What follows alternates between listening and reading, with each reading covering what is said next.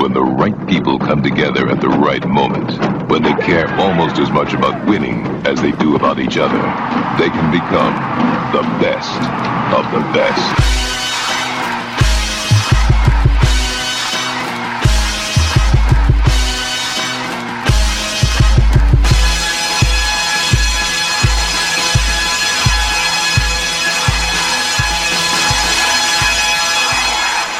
Here we go. Best Soccer Show, Backheel.com. Jason Davis, Jared DuBois, live Sunday night. Sunday. It's Game of Thrones night. And I'll have to... Don't talk about it like you I know. care. No, I do care. I missed last week. We talked about my problem. We talked about my issue. We discussed this. And it's not that I wasn't intending to find an end run around my problem. It's that I just didn't find the time to sit down, because instead of just flipping on my TV or going to my DVR, which I don't actually even have right now, or even pulling up, HBO Go, which I didn't sign up for, I have to, it is a process. I have to go through a whole thing. Like, I have to think about it and make time for it. And that's where I'm at right now. But I intend to catch up. I do. And by the way, boobs or death, what won? Boobs last week. Last week, boobs. Well, I mean, honestly, boobs always win. Death always wins in the long run, but on a week-to-week basis in life, boobs win. Absolutely. Usually. There's some segments of well, you society. Think about it. I mean, you have to write death into a plot. Boobs, you could just say background, woman without. Oh, by the way, we need to start saying boobs, death, or butt. There's a lot of man butt in first episode of the season. Okay, well, now I'm dying. Do I really want to go back and watch it now? Sure. I mean, listen, a lot of man butts. butt. They're ugly butts. Well, I mean, I don't know whether or not your subjective opinion of man butt is something I should trust or not, Jared. Is that really? Do I want to go down that road with you right now? I would say I'm a connoisseur. By the way, we are live. It is excellent to be back live. The phone lines are therefore open. 347-756-6276, our old number. Well, not our old number, our regular number. Let's say it that way. If you want to jump in on anything we talk about tonight, feel free to do so. We'll even allow you to steer us in a completely different direction if you want. Now, Jared, I know you. Yeah, if you want to talk about the fact that the best probably show on network TV right now is Last Man on Earth, then that's cool too. Really? Okay, I haven't checked. Are you watching that show? No, I'm not. I dug the one. Well, here's the thing, though. I was kind of turned off. I dug the premise. I completely dug the premise. I realized that you can't really write a show about one guy. Like, you have to throw. They wrote an entire episode, and it was absolutely fascinating on just one guy. Okay, but you can't do that for a whole season. He can't carry that whole season. I would have liked himself. to have seen them try, to be honest with you. But I hear like the show's called The Last Man on Earth, and I hear there's like 6 people on that show now. So explain to me how they are faithful to the premise. I think you were. It's just like saying, "Oh, it's called Mad Men. Why are there women?" Okay, listen, it's a premise for the show, but all right. I'll say this: it's amazing that Will Forte convinced a network to give him network level money to do what he's doing, and he's great at it. Okay, fair enough. Okay, I need to get on. I need to catch up on Game of Thrones. I'll have to check out Last Man on Earth. I finally managed to Don't accidentally Google Last Man Standing. You don't want that. Okay. All right. I finally managed to catch up with Brooklyn Nine-Nine not too long ago. I'm maybe a week or two behind. I have to, Silicon Valley. I know we're one episode into that season too, right? Yep. So I have to catch up on Silicon Valley. There's a lot to catch up on. How do you do this? Didn't you just travel for work? Like, didn't you just go to Chicago? Yeah, I went to Chicago, man. I walked down the Miracle Mile for the first time. Never been to Chicago. Beautiful architecture down there. People do not understand how to drive. But, red light. I must have seen 3 people almost get hit by cars because everyone walks with earbuds in and no one respects a red light in Chicago. You do know that the farther east you go, the worse the driving gets, right? You understand that it's just weird. I'm from Los Angeles, I'm LA. It's like we understand driving. We hate it, but we understand it. Well, you guys move it like 5 Unless it miles snows an hour. or rains, and then we suck. Well, okay, absolutely, and that's true here. That's true here in DC, by the way. Snow or rain, people can't drive to save their lives, but they can't drive normally anyway. Baltimore drivers are bad. Philly drivers are bad. New York drivers are bad. Boston, they're all terrible. They're all terrible, terrible drivers. All right. Let's get to some soccer business here. We've got a big MLS weekend to cover. At some point, we'll do that. I think we have, before we get into the U.S. men's national team, which is going to be our lead story here, Jared. True or false, there are no games I have to avoid this week.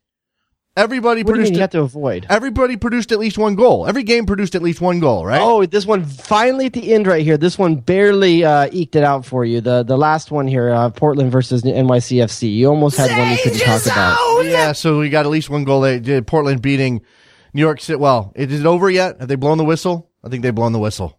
Yeah, that's over now. Okay. Final 1-0. Right, so People are 1-0 shaking for hands Portland. out there. We'll get to all of that MLS stuff. And again, feel free to call in 347-756-6276 with whatever you want to talk about MLS-wise when we get there. But we should probably start with the U.S. men's national team. They played Mexico in San Antonio on Wednesday, Jared. 2-0. They win 2-0. You get goals from the kid Jordan Morris and Juan Agudelo. And the game was all kinds of wacky because of that surface. And obviously Mexico was bringing a C team, if you want to be generous about it. I mean, this was clearly an off friendly. This wasn't anywhere close to full on USA Mexico rivalry stuff. Other than the trend continues of 2-0. Right. Well, there's that. And I actually was looking at something. I think since 2000, the United States is 13-5-5 against Mexico. So this is not. So I didn't get to listen to your breakdown soccer morning. So let me guess how this went down for Jason Davis. You started the conversation saying we can learn nothing from this because of the pitch, and then asked, what did we learn? No, I didn't ask what we learned. I didn't. I said, okay. In terms of the team performance, and I'm going to back this up, and I believe this. In terms of the team performance, there's not much to take away from that game.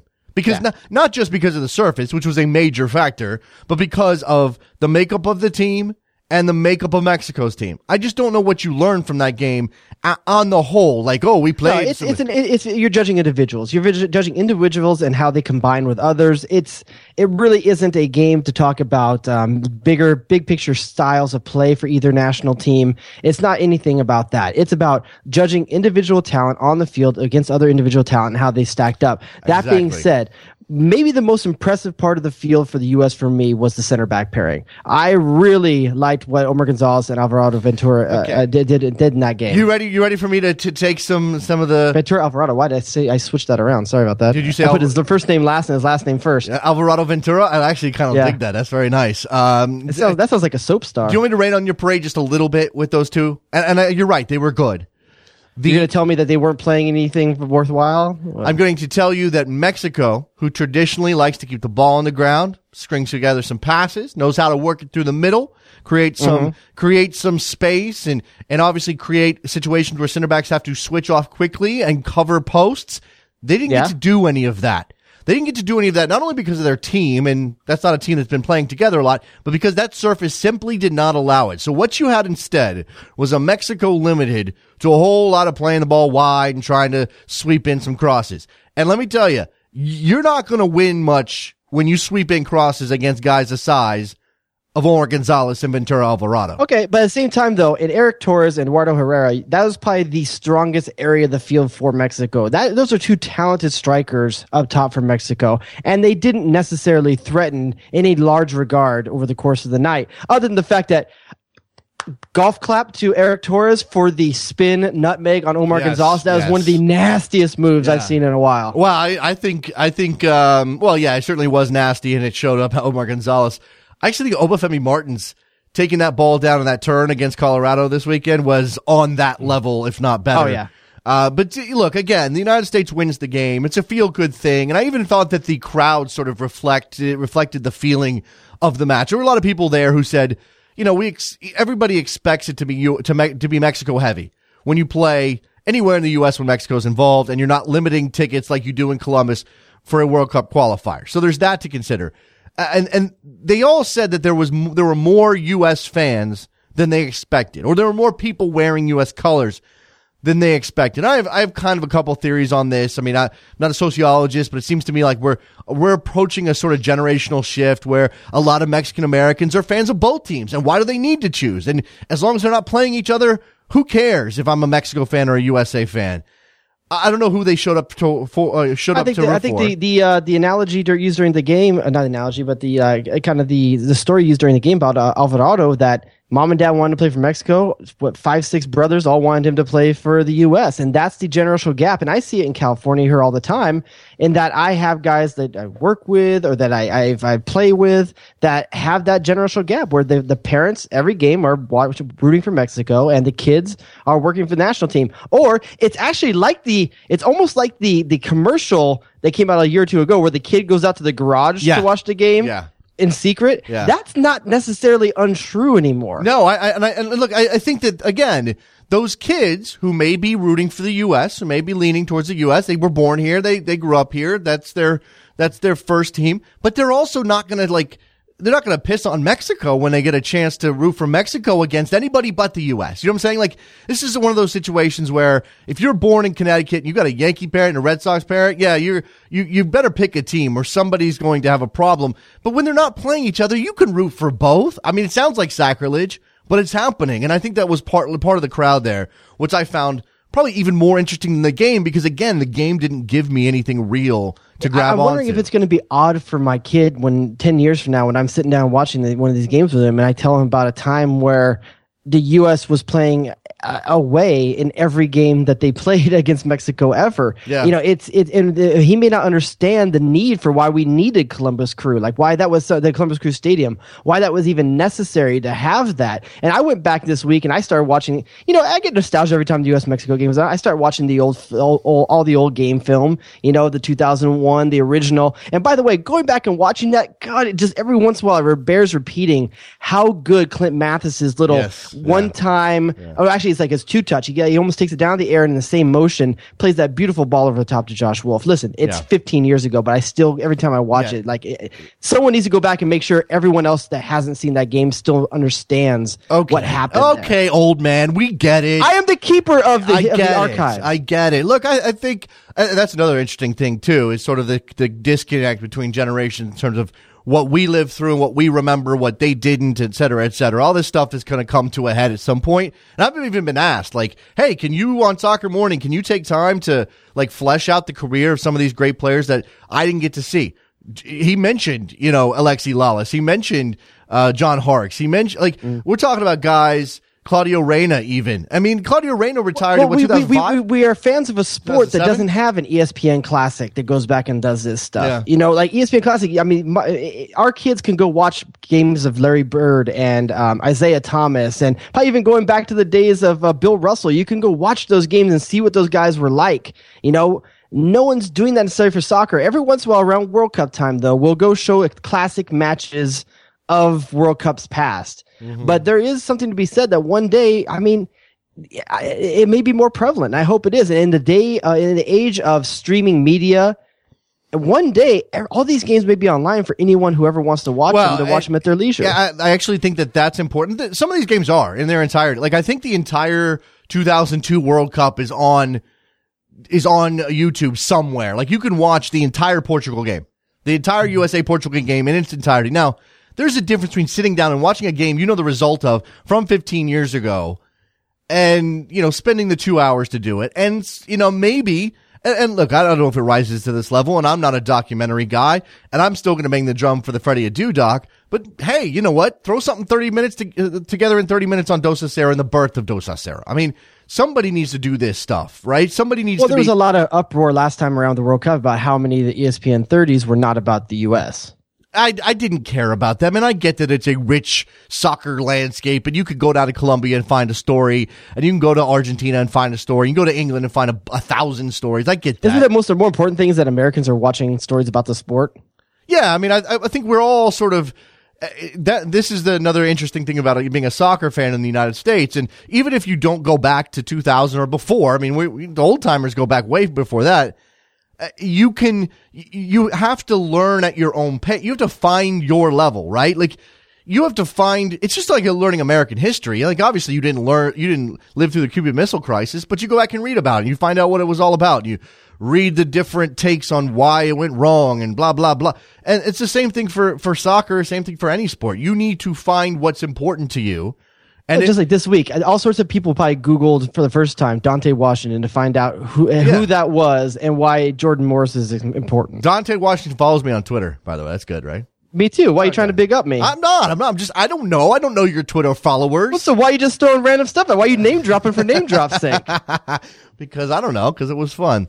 All right, 347-756-6276. You guys are out of practice, and I get it. I understand. We haven't been on the air live in quite some time. That should be sorted now. The fancy new studio I'm sitting in right now, if you're watching live or you watch the YouTube version later, this is permanent now. This is a sneak peek. This is the first time anyone's seen this, right? I was pretty excited that I got to pop the studio cherry for best soccer show rather than for Soccer Morning. It just feels right because this was the show. Like we started doing this. I don't even know. Is it bad that I literally don't know how old this show is? Like I had to really think about it. I would really have to think about it as well. It's got to be close to 4 years right now. No, October would have been 4 years. No. I think we started in 2000. We didn't do a World Cup our first year. Oh, that's right. We didn't. It was 2011. You're right. It is 4 years. I think you're right. I think 4 years is about right because we did take we took the U.S. the entire way. October 2011. Okay, we took the U.S. the entire way from post 2010 World Cup, coming out of the slumber period, going into qualifying. 503, you're on the air. Hey guys, what's up? It's Patrick in Portland. How you doing? What's going on, Patrick?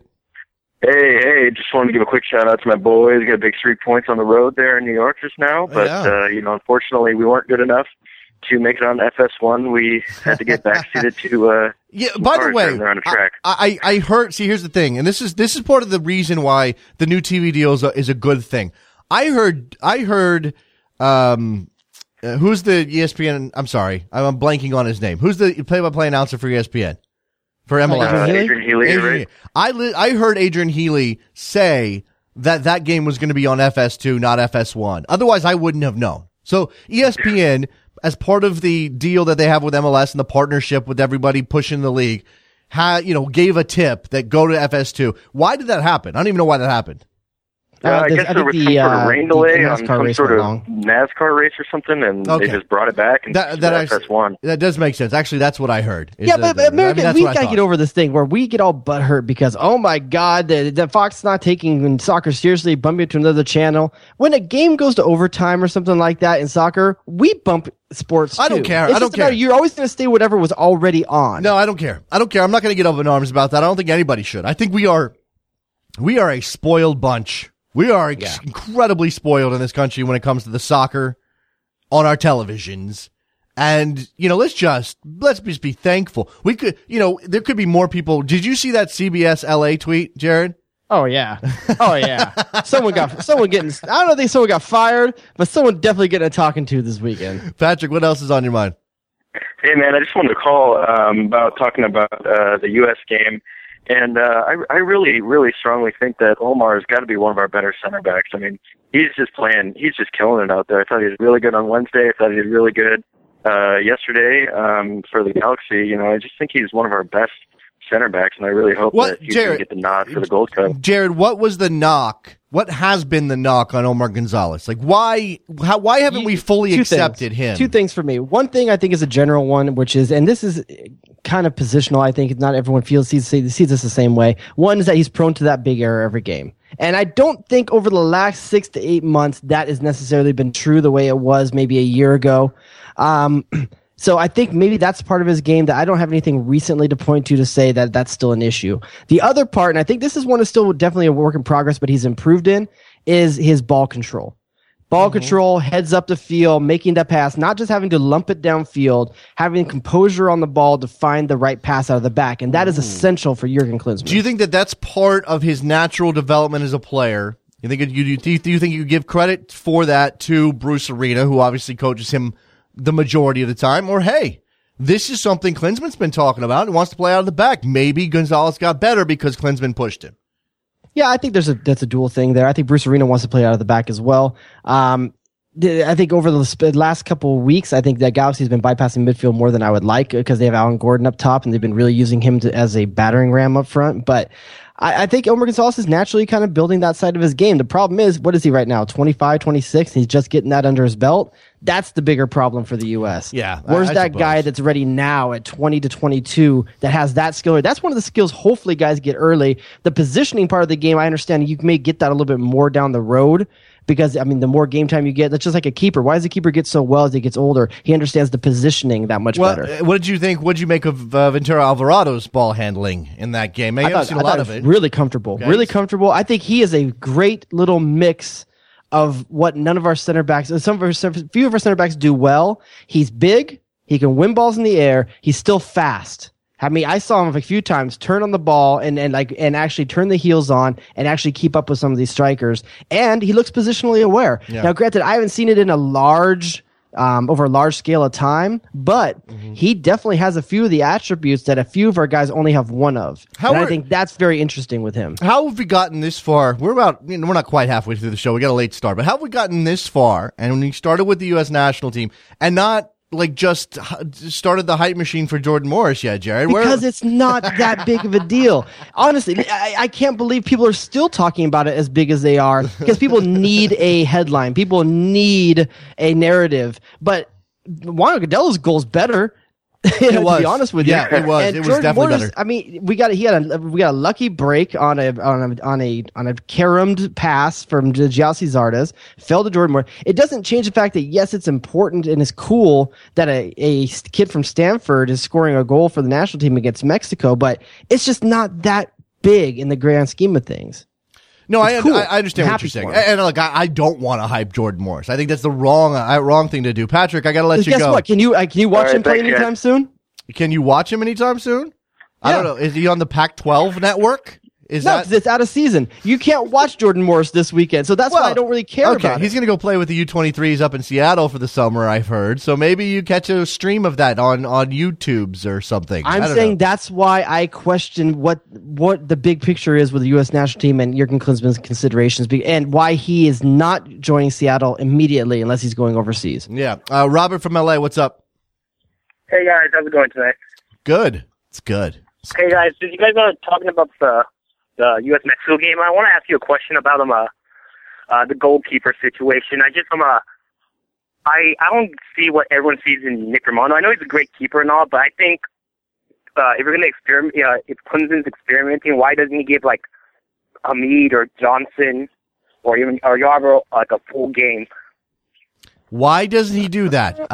Okay, for one thing, have you read Tim Howard's comments lately? He sounds like he may be done altogether in the very near future. So if Brad Guzan, that means you're one keeper deep in terms of starters right now. If Brad Guzan is the hands-down starter, and I think we can all agree with that, and Tim Howard all of a sudden decides he doesn't want to play anymore, you need Nick Rimando more than you think, because you're one injury away from having to start Bill Hamid, Yarbrough, or Johnson. Look, obviously, Bill Hamid is an incredibly talented goalkeeper. He's a super athletic guy.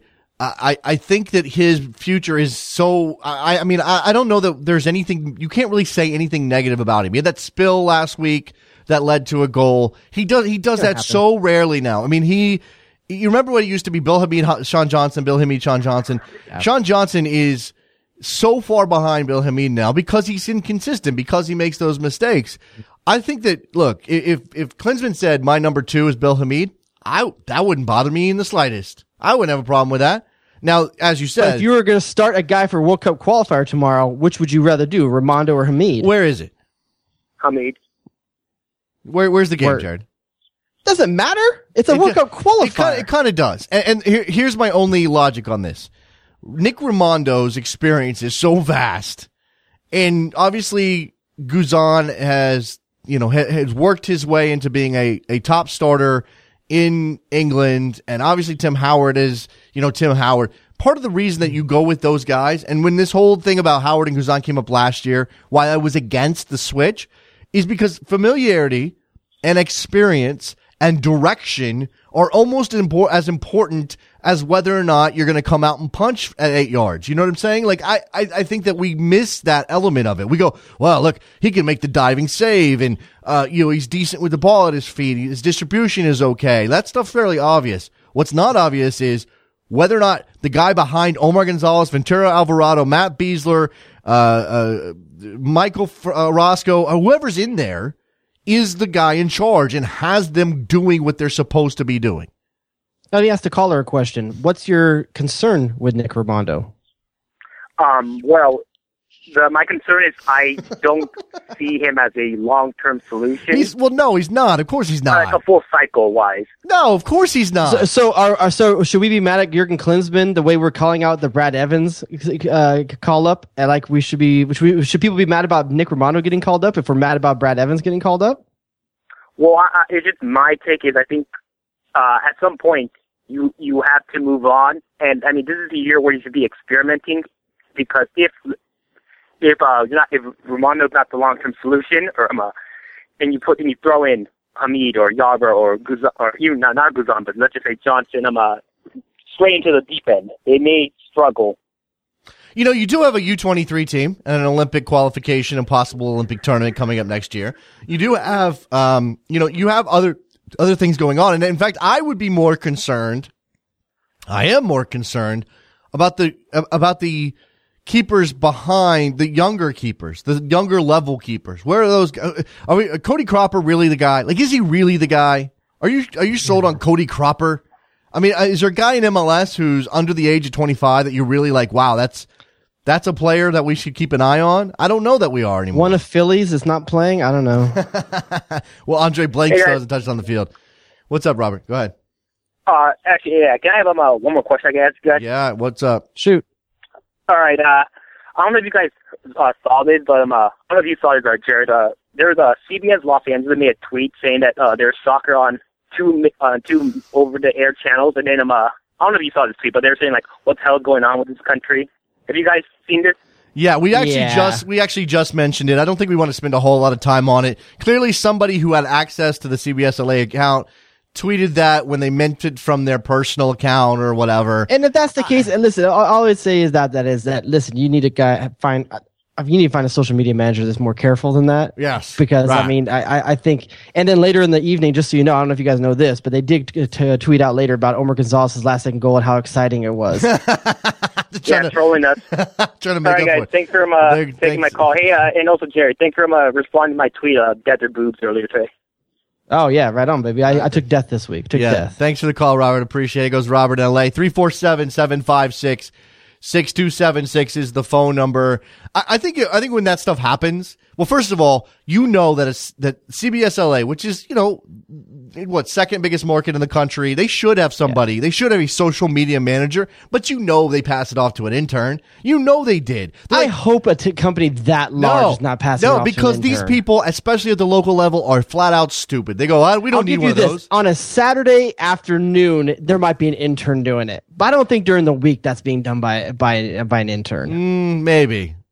I just feel like it's one of those things that the older, crustier management team doesn't understand. So they go, give it to the intern. We got the kid from UCLA, give it to him. And then next thing they may understand it once something like this happens. And I always feel like this says more, I don't understand that logic, not just because I'm a soccer fan, but just because it's a dumb thing to say. What's wrong with our country because there's a sport on television? I don't what? Here's what's weird to me. Who the hell follows CBS Los Angeles that even sees this in the first place? Man, I don't know. Wait, hold on. How else are you're breaking car chase tweets? I'll give you that. That I do follow one. Basically, as an Angelino, I know there's only two networks that will ever show a car chase because they're just the off-brand networks. They're not the main ABC, CBS, NBC ones, or even Fox. Those are the two I follow because those are the ones that need the seedy side. They'll show the chases. They're the ones from Nightcrawler. They're taking that stuff. Have you seen that movie? From Nightcrawler? Yeah, that movie with. Oh, is that the one with the guy from Brokeback Mountain? Yes, yeah, that's excellent movie. Daniel in Atlanta's on the line. What's up? That's Jake Gyllenhaal. He's the next there you go. U.S. American star. Yeah, Jake Gyllenhaal. That's exactly right. Freaking weird in that movie and does an excellent job of it. What's up, Daniel? I was going to say that I love your Jaffy's Artist poster that you got. What, this thing right here that you can see on the video? That's actually put out by the guys at Howler for LA Galaxy. That's Brendan Hendon and his crew. Yeah, the Galaxy teamed up with Howler and did a little mini mag thing. It was really cool. Very good stuff. In fact, if any teams out there are listening right now, send me stuff because I need decorations. I got a blank wall over here. So basically, you're saying those shelves are for hire. Oh, absolutely, 100%. Yeah, I that Beckham book was only as you're only dedicated to that as it is the money attached. Well, I mean, I was given that. I would say fans should be able to spend $50 for a week and to put whatever they want behind you on that shelf. That's not a bad idea. I think you think mannequin is the way to go. Like the movie Mannequin? No, like a mannequin somewhere in this room. That'd be creepy. Why would you want that? I don't know. I'm just trying to think of ways to spice up the space here. I'm just saying you lease out those spots. Yeah. All right, Daniel, what else is on your mind?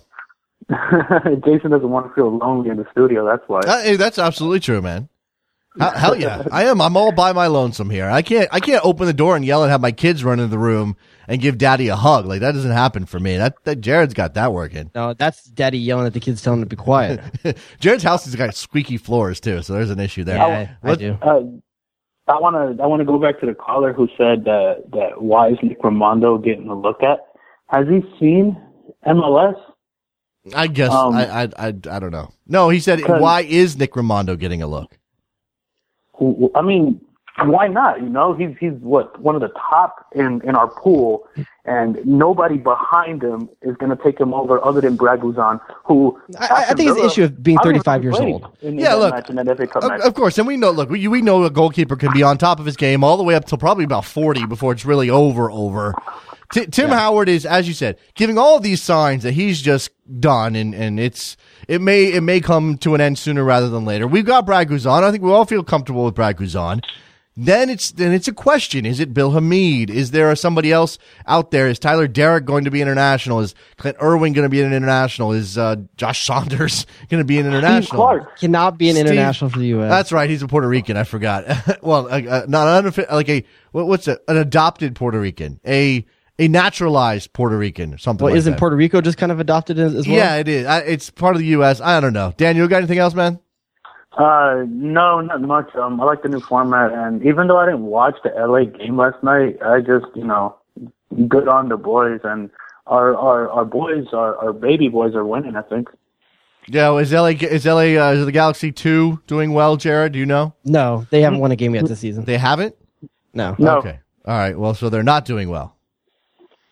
Well, I think he's saying they're doing well right now. By the way, in terms of Puerto Rico and Guam, we should be able to call up AJ De La Garza or Josh Saunders should we see fit, right? They should be our development team. Well, like you feel like Guam and Puerto Rico, and no offense to all the very proud Puerto Rican people out there, especially the ones who want independence. I get it. I understand. I'm kind of with you. Like, go get independence. Yeah, definitely. American Samoa. But at the same time, they are wholly owned properties. That's not the right word. What's territories? If anything, I mean, listen. Let's make them like real states, and then we get AJ De La Garza back. Yeah. Well, I don't know if they. Okay, I know Puerto Rico's a FIFA member. Is Guam a FIFA member? I guess they probably are, right?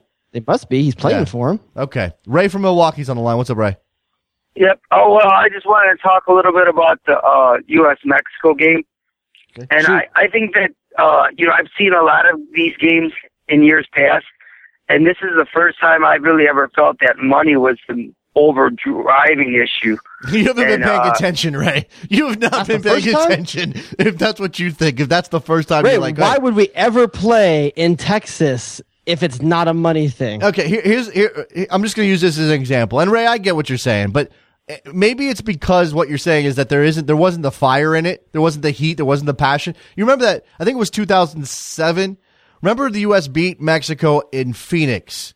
Sold out crowd, mostly Mexico. Jimmy Conrad scores. Landon Donovan scores. Landon Donovan puts the icing on it on a breakaway, right? Right. And remember, it was and Osvaldo Sanchez tried to take him out. Yeah, try to take out Eddie Johnson. Yeah, after Landon Donovan scores, Eddie Johnson's following up. He tries to take out Eddie Johnson with a That's two-footer. the heat we're missing. That's what. Yeah, exactly. That's what we're missing. And somebody called Soccer Morning, Jared. I don't think they listened. I don't think they heard you say this, but maybe it was you, right? Somebody who said Alan Gordon should be playing in this game. I had somebody tell me that. No, you tweeted me. Paul Dalglish said that on Twitter, and after I said it. Yeah, that's right. Paul Dalglish, who's coaching down in Austin, son of Kenny, obviously. Yeah, totally right. That matchup needs Alan Gordon, not from anything having to do with playing soccer, from everything that does not have to do with playing soccer, from the standpoint of a Mexican needs an elbow in the eye. That's why you need Alan Gordon in there. Or the other way around. Like, I would have been. I don't want anybody hurt. And obviously, you did have Kyle Beckerman come up lame, but I would have been okay if a Mexican got a little chippy, and I guess it kind of happened a little bit with Kubo. I hated that Mexico these days just aren't dicks.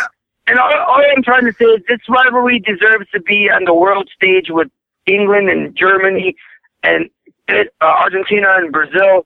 And it needs to be treated like that. And I think that's why we should no longer have games on non-FIFA dates like this anymore. No, I'm kind of with you on that. And I actually wrote, thanks for the call, Ray. I wrote that they were doing a disservice to the rivalry by playing this game, Jared. And while, even though that's true, I don't know that that's the overriding concern, because look, you need to make some. But you also got to planes need fuel and that's players need food, right? And I don't even just mean at the senior level. Like you obviously, U.S. Soccer can take that money, put it in their coffers, and then look, we're going to fund the U15 women's team, and we're going to fund this program. We're going to teach these coaches. We're going to honestly, to some respect, those programs have been fueled by this in the past. Yeah, I mean, you're totally right. That if you want that type of level of commitment to the youth national teams, like you said, development. And that's one of the things that Mexico's actually said they envy about the U.S. in years past, like over the last decade, is about how much money we put into the structure and the discipline behind it, where there's a sense in Mexico that they don't know where the money goes. Like in the U.S., you can see where the money's going. Right. It's really going to infrastructure, and that's why the gap is closing all the time. So I get it too. I feel you on that, Jason. It feels dirty every time these games happen, and there's not a real reason for it, but I feel like the same way about taxes. I don't like paying them, but I also I don't like potholes on my road. No, absolutely. I get what you're saying, and it is a difficult sort of back and forth for U.S. Soccer and the Mexicans as well. How much do we sort of give ourselves over to just getting a big check, and in the interest of building our sport in our respective countries, while at the same time perhaps we're again doing a disservice or hurting this rivalry that has been built up so much. All right, we've got about 20 minutes left. Probably about time to turn to MLS, right? Like that, there's a league here. We should probably be taking stock of some of this. Daniel in Atlanta touched on the LA game. I'll start there, Jared, because that's your boys. 2-1 winners over Sporting Kansas City at home. There's no such thing as a must-win game in April in MLS, and yet for the Galaxy, you were sort of teetering on the edge of like, okay, we need a confidence boost here. We need to really show that we're still the champs.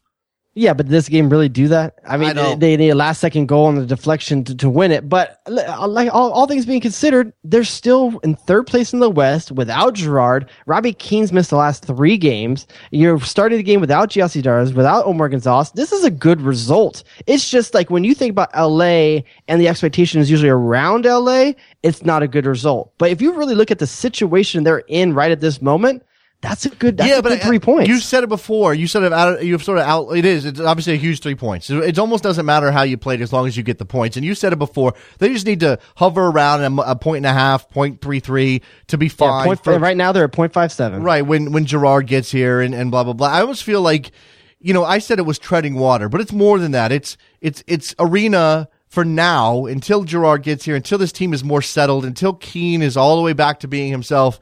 It's almost like water wings. Like he's put water wings. Like just like I'm hanging out. Well, and I'll say this, and this will transition us maybe to New York Red Bulls, which is definitely one of the stories we need to talk about.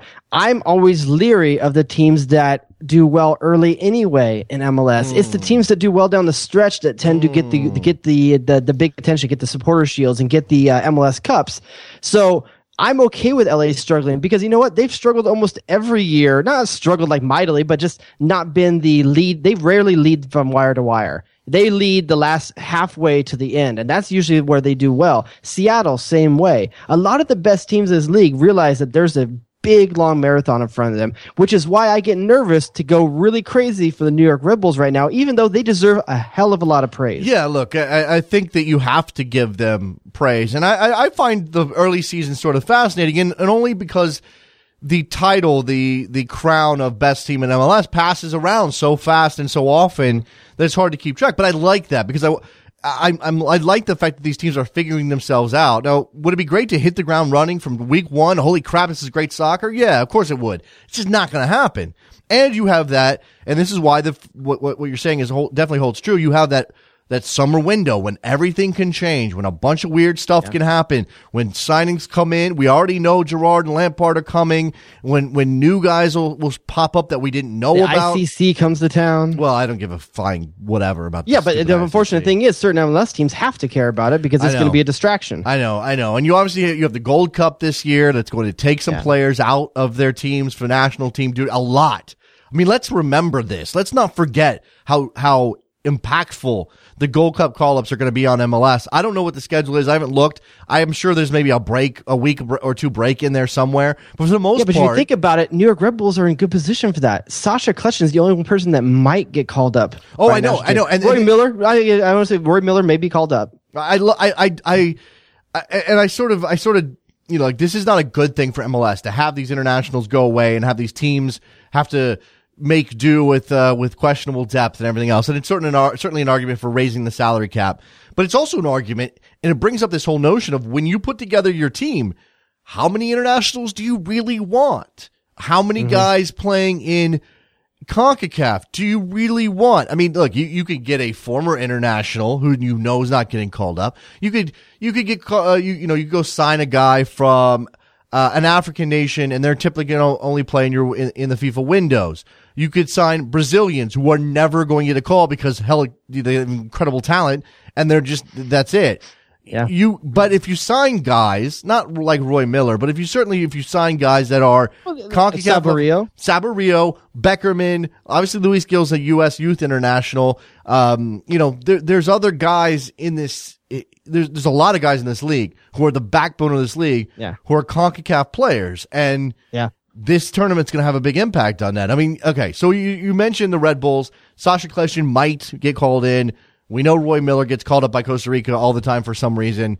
But right now, they look like the best team in MLS, and they did it again against San Jose. So are you in the hater camp where you're saying, Jesse Marsch is doing well with a team that was already good, was already pretty good? No, because I don't think it's that easy. I don't think it's as easy. I'm in a different camp, Jason. I'm in the camp where and now this is going to sound like hate on New York Red Bulls, so please just give us a couple months to see this really shakes out.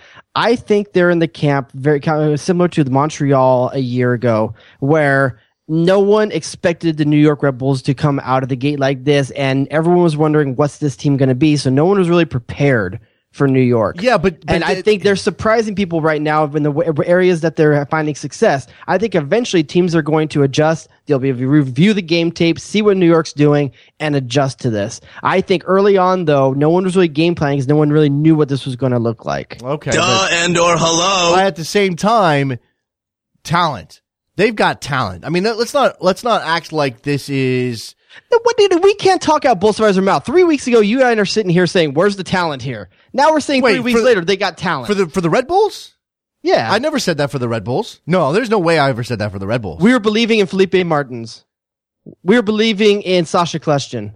We were believing in Bradley Wright Phillips without Thierry Henry. Come on. No, but like I said, the talent, whether or not the mix works, whether or not the team is effective together, is a different question than whether or not they have talent in the team. You could have a bunch of talented players, throw them into a pot, stir it up, and have the crappiest tasting soup you've ever had in your life. But if you have a coach who knows what he's doing, you certainly have a program, a system that works. By the way, them. that soup is called Timbers stew. Oh, was Caleb Porter's special? No soup for you.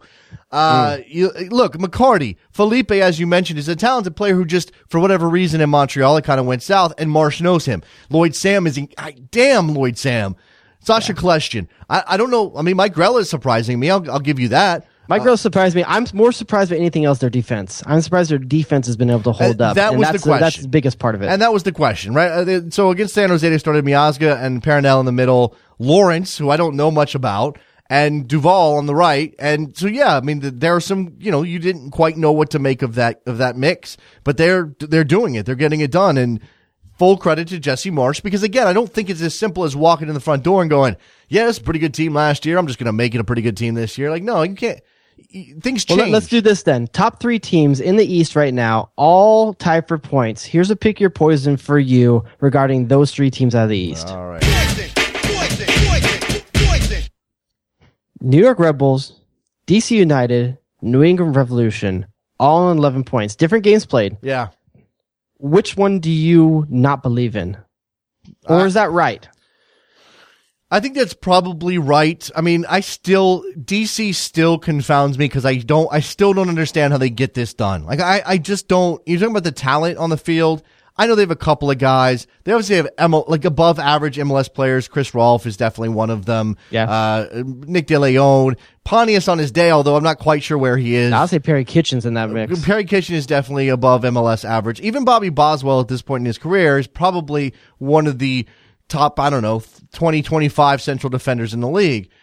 But I still don't. I'd say even better than that, probably. Okay, but I still don't get how they do it. I still don't understand how they do it. I really don't. They do it ugly, dude. They do it ugly. I know. And then maybe that's why I don't want to give them the credit that they probably deserve. But they're also doing it with a $400,000 hole in their pocket. Yeah, that's true. In Eddie Johnson. But they had that hole last year when he wasn't playing, when he was kind of out of the team. He got hurt, and then he doesn't came back make it not impressive though. No, I know. Okay, so look, if you look at their team on paper, I'm looking at the team that they started against Houston. Now it took a great free kick for them to get a point out of that game. It's actually a better free kick. Yeah, it's a better result for Houston than it is for DC because of that game being at home. But Franklin, Boswell, Opare, and Kemp. Opare is love key. some Opare, Yeah, he's key here, obviously, because of the injury to Birnbaum. Michael Farfan, I had no idea what to expect out of him. Davey Arnaud, who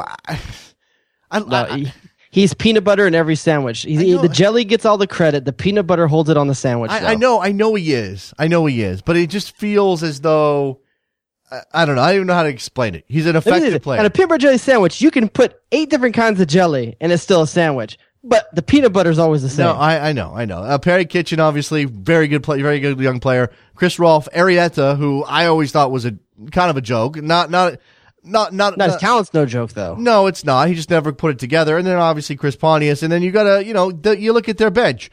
Travis Wara, Chris Korb, Jared Jeffrey, Nick DeLeon on the bench. Okay, that's good. Connor Doyle, Luis Silva. I like him. That's legit. And Miguel Aguilar. I mean, it's not, I'm not going to say they're doing it with smoke and mirrors because they finished first in the East last year. You can't possibly put that on them. And yet it feels like maybe there's a little bit of a smoke bomb every now and then, just a little bit to hide what they're like. You don't quite know what I'm doing. You do the same thing with Houston. Look, you got Joe Willis, which DC knows well, David Horst, Chandler Hoffman, Alex, Miranda, Lovejoy, and Bruin. Bruin's legit. Yeah. Just kind of like you could say about maybe Nick DeLeon or something like that. You say Bruin's legit, but Bruin's a guy who will bang in 5 goals in 6 games. And then you don't hear from him for 3 months. Misses everything for 3 months. Can't hit the side of a barn for 3 months. I mean, we're talking about the yips like you would not believe. So yeah, that's part of it there. I'm interested in Houston. I still don't have a grasp on what Owen Coyle is going to be all about. They have some talent there. What else do we need to talk about here? I mean, certainly a bunch of results that deserve our attention on some level. I think Columbus definitely deserves something to talk about. I think a bit of that game, obviously, the red card to Ramos, deserved red card. Kai lost his head, didn't get the call he wanted, just goes in feet first on a guy. Total red card. That really kind of throws the shape of the game off. It was already 1-0 at that point. But once Columbus starts finding its rhythm, I think maybe watch out. Yeah. Now, okay, Higuain's got a goal in the season. Okay, Justin Miriam is getting back into form now.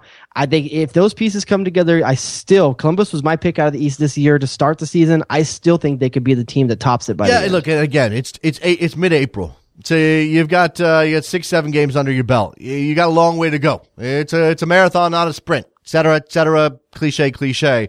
As you said, they've got something there. We all saw it last season. That's why so many people picked them to come out of the East if they get rolling. And on the other side of this, Orlando's been pretty impressive. They're a fun team to watch. They can be a little bit all over the place. We don't know exactly what they're going to get out of their forwards still, even though, you get a goal from Kyle Larin last week and it's like, oh my gosh, here it is. They still have a lot to prove there. But what I love about that game, though, Ramos gets the red card. Before he gets the red card, he's so hot and he's walking away. Who's there? Kaká's got his arm around his shoulders, telling the young kid, hey, get your S together. That's what I want. That's why, Kaká's such a good signing for this league, for that kind of stuff. I'm not really down with the whole Pentecostal super religious thing, which is cool. He can do it. I mean, obviously it's his life. It's whatever. I'm not really down with it.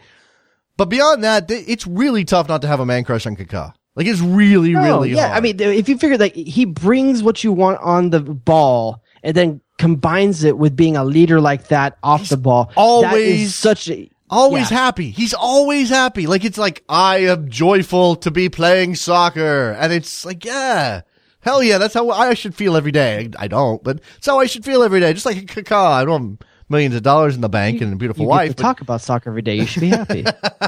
Oh, I'm thrilled. I'm absolutely thrilled that I get to talk about soccer every day. All right, so Columbus thumps Orlando 3-0. Obviously, a big result for the for Crew SC against the Lions.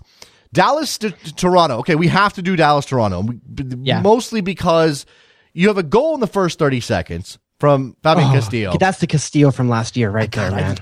I want him to take the league by the balls and just make it his. I can see it. Just you see that talent, and he's everything you wish Darren Maddox could have been. You know, you just hope to find a way for him to be that guy. Can Dallas find a way to let him run unbridled? He's that horse that can't be tamed. You know, in movies they say, that horse, that one over there, no one could tame him. Like, just let that horse run. Open up the doors and just see what happens. Yeah, absolutely. So he scores twice.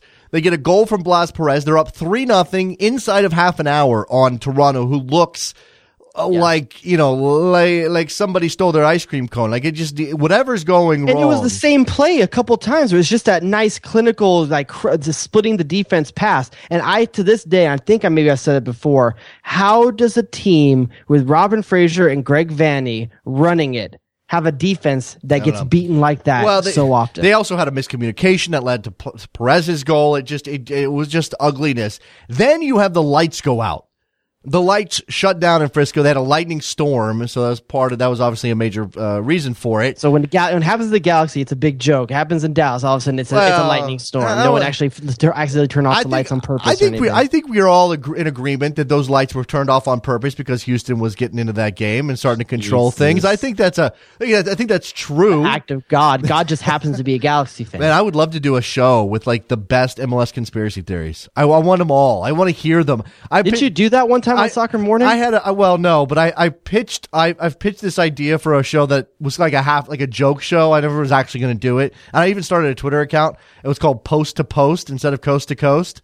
And I was going to have it be all about conspiracy theories and stuff like that. And it just wasn't thick. There wasn't enough there, but we need more. We need more of that. Absolutely. I think the Fabian Castillo was made in a lab. Yeah, maybe that's it. But you had the lights go out. Well, how long was it? 3.5 hours? 3 hours. And to credit, some fans stayed. That's commitment. Then they come back and Toronto's down 3-0 into like the 83rd, 84th. It's getting late. And then all of a sudden it's the Jovinko show. And boom, boom.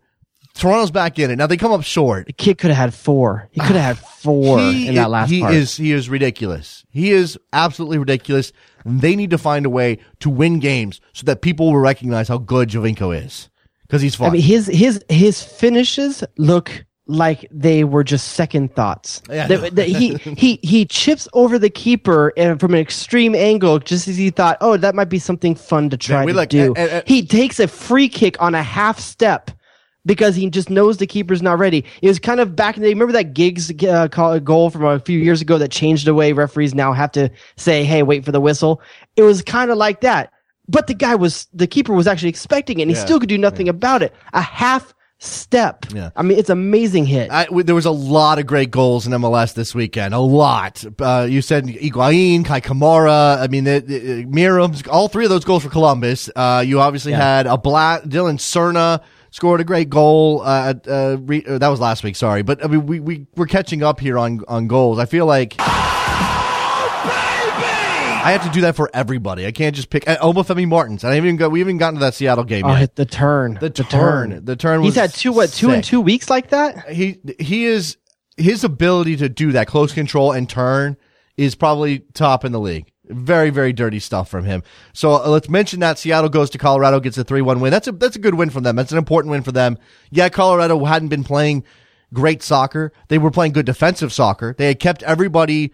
They lost to New England 2-0, but they had kept 3 clean sheets. They destroyed Dallas last week 4-0. So for Seattle to walk in to Mile High or to Denver and Commerce City and get that win is good stuff for Seattle. Did you have a problem getting Dempsey on the starting position? That's good. Yeah, that too. Did you have an issue with him starting in that game after not playing Wednesday or not being in the U.S. squad? Was that Dempsey? Yeah, I don't have a problem. Nah, I mean it's not the first time we've seen games like that play. And really, does he need to be? No. If we're gonna fill the first half of our show talking about how it's a meaningless game, can we be mad Dempsey's not there? No. And I wouldn't want him on that surface anyway. Just say that. Absolutely not. I mean, just look at Kyle Beckerman for more. And by the way, I haven't seen a prognosis on Kyle Beckerman. Has one come out? Have you seen that? No, I have not seen that. I'll have to catch up on that. Darren Maddox scored for Vancouver late in that match against RSL. That was RSL holding on for dear life because Salcedo deserved that red card. Absolutely ridiculous. The bad red card there, and then not shortly thereafter, towards the end of the game, Olave gets another deserved second yellow for 2 red cards, so they're going to be out without both of those players come next week. And I've said it before, and I apologize. I'm going to say it again. Congratulations, Brian Dunseth, home announcer, saying both those red cards are right on the live broadcast too. It bears repeating because it doesn't get said enough how bad home play-by-play and color guys are. They have the worst tinted glasses ever. Dunseth says both of those calls, yeah, that's a red. Yeah, that's a red. Right. People don't want to hear it, but they need to hear it. Right. Those are legit red cards. Absolutely. Yeah, absolutely. RSL falls to Vancouver. Vancouver looking pretty good. I mean, again, early going, all of those things, but looking pretty good up in the Pacific Northwest for the Vancouver Whitecaps. You had the 2 games today. Philadelphia losing to New England at home. I thought for a while Philly looked pretty good. They're in control of that game. They probably should have put away a couple more chances. And hey, there you go. New England gets theirs. Charlie Davies with a goal, saying happy birthday to his wife with his shirt celebration. So that's I don't have nearly something as cool to do something like that for my wife. I have nothing. What can I do that's cool like that? On this show, you could like celebrate and lift your shirt and like. She doesn't even listen to this show, like she's gonna care. Well, but you're saying it for everybody else, like letting the people know that. What do you think about Jermaine Jones starting as a center back for New England? Is that a long-term decision? Is that in line with the U.S. national team? Is that just saying that Caldwell and Dorman have been doing so well that you want to find a way to keep them on the field? Well, he is coming back from an injury, right? I mean, he is coming back into the team, and if you have some sort of thing working, then maybe that's the way to go. I mean, I don't know. What else would you do? What would be the usual situation for New England? I think they would bring Caldwell to the bench and put Jermaine Jones in the middle, and then you start. I think you bring in Chris Tierney, you push Woodbury into the middle. That's the way that it would go normally. I think that's the way it goes. I think Woodbury does play center back from time to time. I don't know. We talked about benches earlier. On the bench today for New England, Chris Tierney, Teal Bunbury, Diego Fagundes. I mean, those are 3 guys that would start for most of the teams in MLS. And it bears a question. I think Taylor Twin may have asked this on the broadcast today. At some point, who are you going to sell and get something for?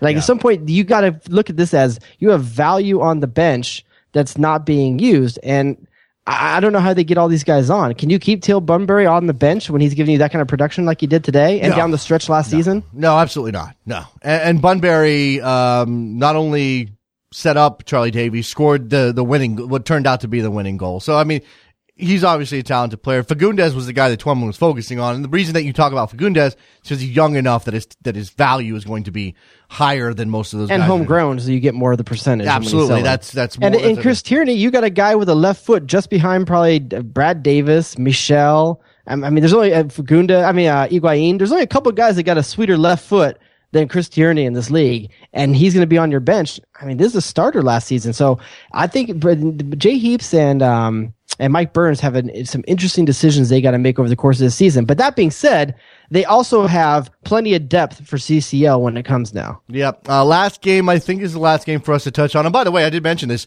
No games that we have to avoid because everybody scored a goal. That's really good stuff. Keep that up because I don't want to have to avoid anybody. New York City FC losing to Portland at Yankee Stadium. Big road win for the Timbers. I mean, whether or not they look good, I think is kind of beyond the point anymore. Just go get some points. And yeah, NYCFC comes off a Thursday match. They have to play today. They obviously they didn't have David Villa. They didn't have Mix Discarud. They had they had some hangover from the national team in that regard. So maybe you throw that out a little bit, but they are at home.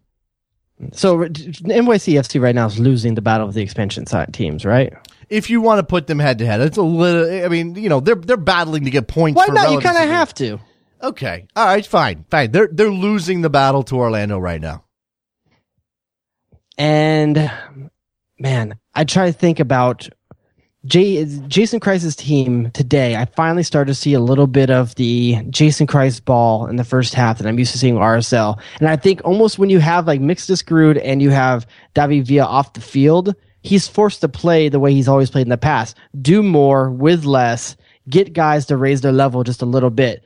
I wonder when you have guys like David Villa, how does Jason Christ deal with that personality and that need to feed a star player? He hasn't really had to do that in his career. No, but I think they can. I think they can work within those confines. I mean, look again. I mean, the point about the lineup is absolutely necessary here because you look at this. This is not what they would trot out there. Mix was missing. Mehdi Bellucci's starting, for God's sake. Well, Mehdi Bellucci had a friggin' incredible goal. He had one goal. That's his one for the season. Okay, it doesn't mean that all of a sudden he's a great starter in this league. No, Damn, dog, that's inappropriate. Nobody said that, and we all know Mehdi Bellucci. Mehdi Bellucci is MLS fodder like Chad Barrett is MLS fodder like. Yeah. Give me another one here. Give me somebody else. Who Kenny fits. Cooper. Maybe Kenny Cooper's in that area, but Nate Jakwa back in the day. Okay, Nate Jakwa. Nathan Sturgis might be in that sort of like. I think I like Sturgis as a player. I'm not gonna lie. All right, no, I'm not saying they're not good players on some level, but they bounce around everywhere. They never really stick. They never really. I mean, Sturgis had some great times in Colorado. It's fine. Cano Smith, that's a good one. Out of the league. How about so. Stefani Migliorianzi? Okay, but nobody can say his name. Nobody can say his name, so he can't be that guy. No. So New York City FC loses. Was better actually than that. Count Smith is a pretty good shout, actually. Yeah. So NYCFC loses to Portland. Whatever. Portland doesn't care who's on the field for NYCFC. They win the game. That's important. They'll go back and take those 3 points and move on. All right, we're running out of time. We're essentially over now. We don't have any time left. Is there anything else we need to touch on before we go? Not off the top of my head, dude. I think we got it all covered. All right, I think that it's important. You should tease something. Yeah, I think it's important for people to listen to Soccer Morning tomorrow. Absolutely, right off the top, beginning of the show, 10 o'clock Eastern, you should be listening to Soccer Morning tomorrow. I'm going to say it this way. As someone that's likely been on a journey with Jason Davis and myself for quite some time and followed you as you've listened, you've done some amazing stuff that I wish I could have been on the path with you for, but our lives just went in different directions. You want to listen to tomorrow's Soccer Morning because listen, for me, I'm stoked for something he's going to talk about. I appreciate that. I appreciate that. And honestly, and this is, Trevor says it's getting real. It means he's getting uncomfortable. So what? I don't care. Come on. The one thing that I will say about this, and again, I can't really touch on exactly what it is yet, tomorrow morning, 10 o'clock Eastern, is I really wish, and maybe there's still a chance of this, I really wish that this show could take that next step, if you know what I'm saying. Like there's some things happening out there in the world with a couple of guys doing some soccer talk. I feel like this show could have been that or could still be that. Maybe with maybe with different accents. Maybe we could be the guys that don't have those accents. All I say is that I live vicariously through you, and I'm very happy for things going your way. All right, bro. Appreciate it, bro. All right, well, let's wrap this up. Thank you very much for listening and calling in to Best Soccer Show. It's been a blast. I'm glad we got the new studio set up. Again, that should mean no interruptions in your normal Sunday service. That sounds like church. I'm turn the show into church. Should mean no interruptions in your normal Sunday stuff, and I think that's a good thing. Hit us up on Twitter at Best Soccer Show. Go to iTunes, ratings and reviews. That's helped us out a lot. And we got T-shirts, and we actually just came up with a brand new idea for a T-shirt. I don't know if we can actually make it happen. Backheel.com/store. Some really cool T-shirts. We need to go through another round of stuff and like get some designs. Oh, that one we said at the beginning of the show today. I thought you were talking about the one I threw out there on Friday. You guys need one that's like pancakes and panenkas for that's Soccer awesome. Morning. Pancakes and panenkas. Those things go together so well. With that, I just want to eat some pancakes and some panenkas. All right, guys. We'll talk to you guys next week. Bye. Danger Zone! Oh, it's incredible! I am Mikkel Morsen på Søndagsskuddet. Eddie, what have you done for me lately? Michael fucking Alaska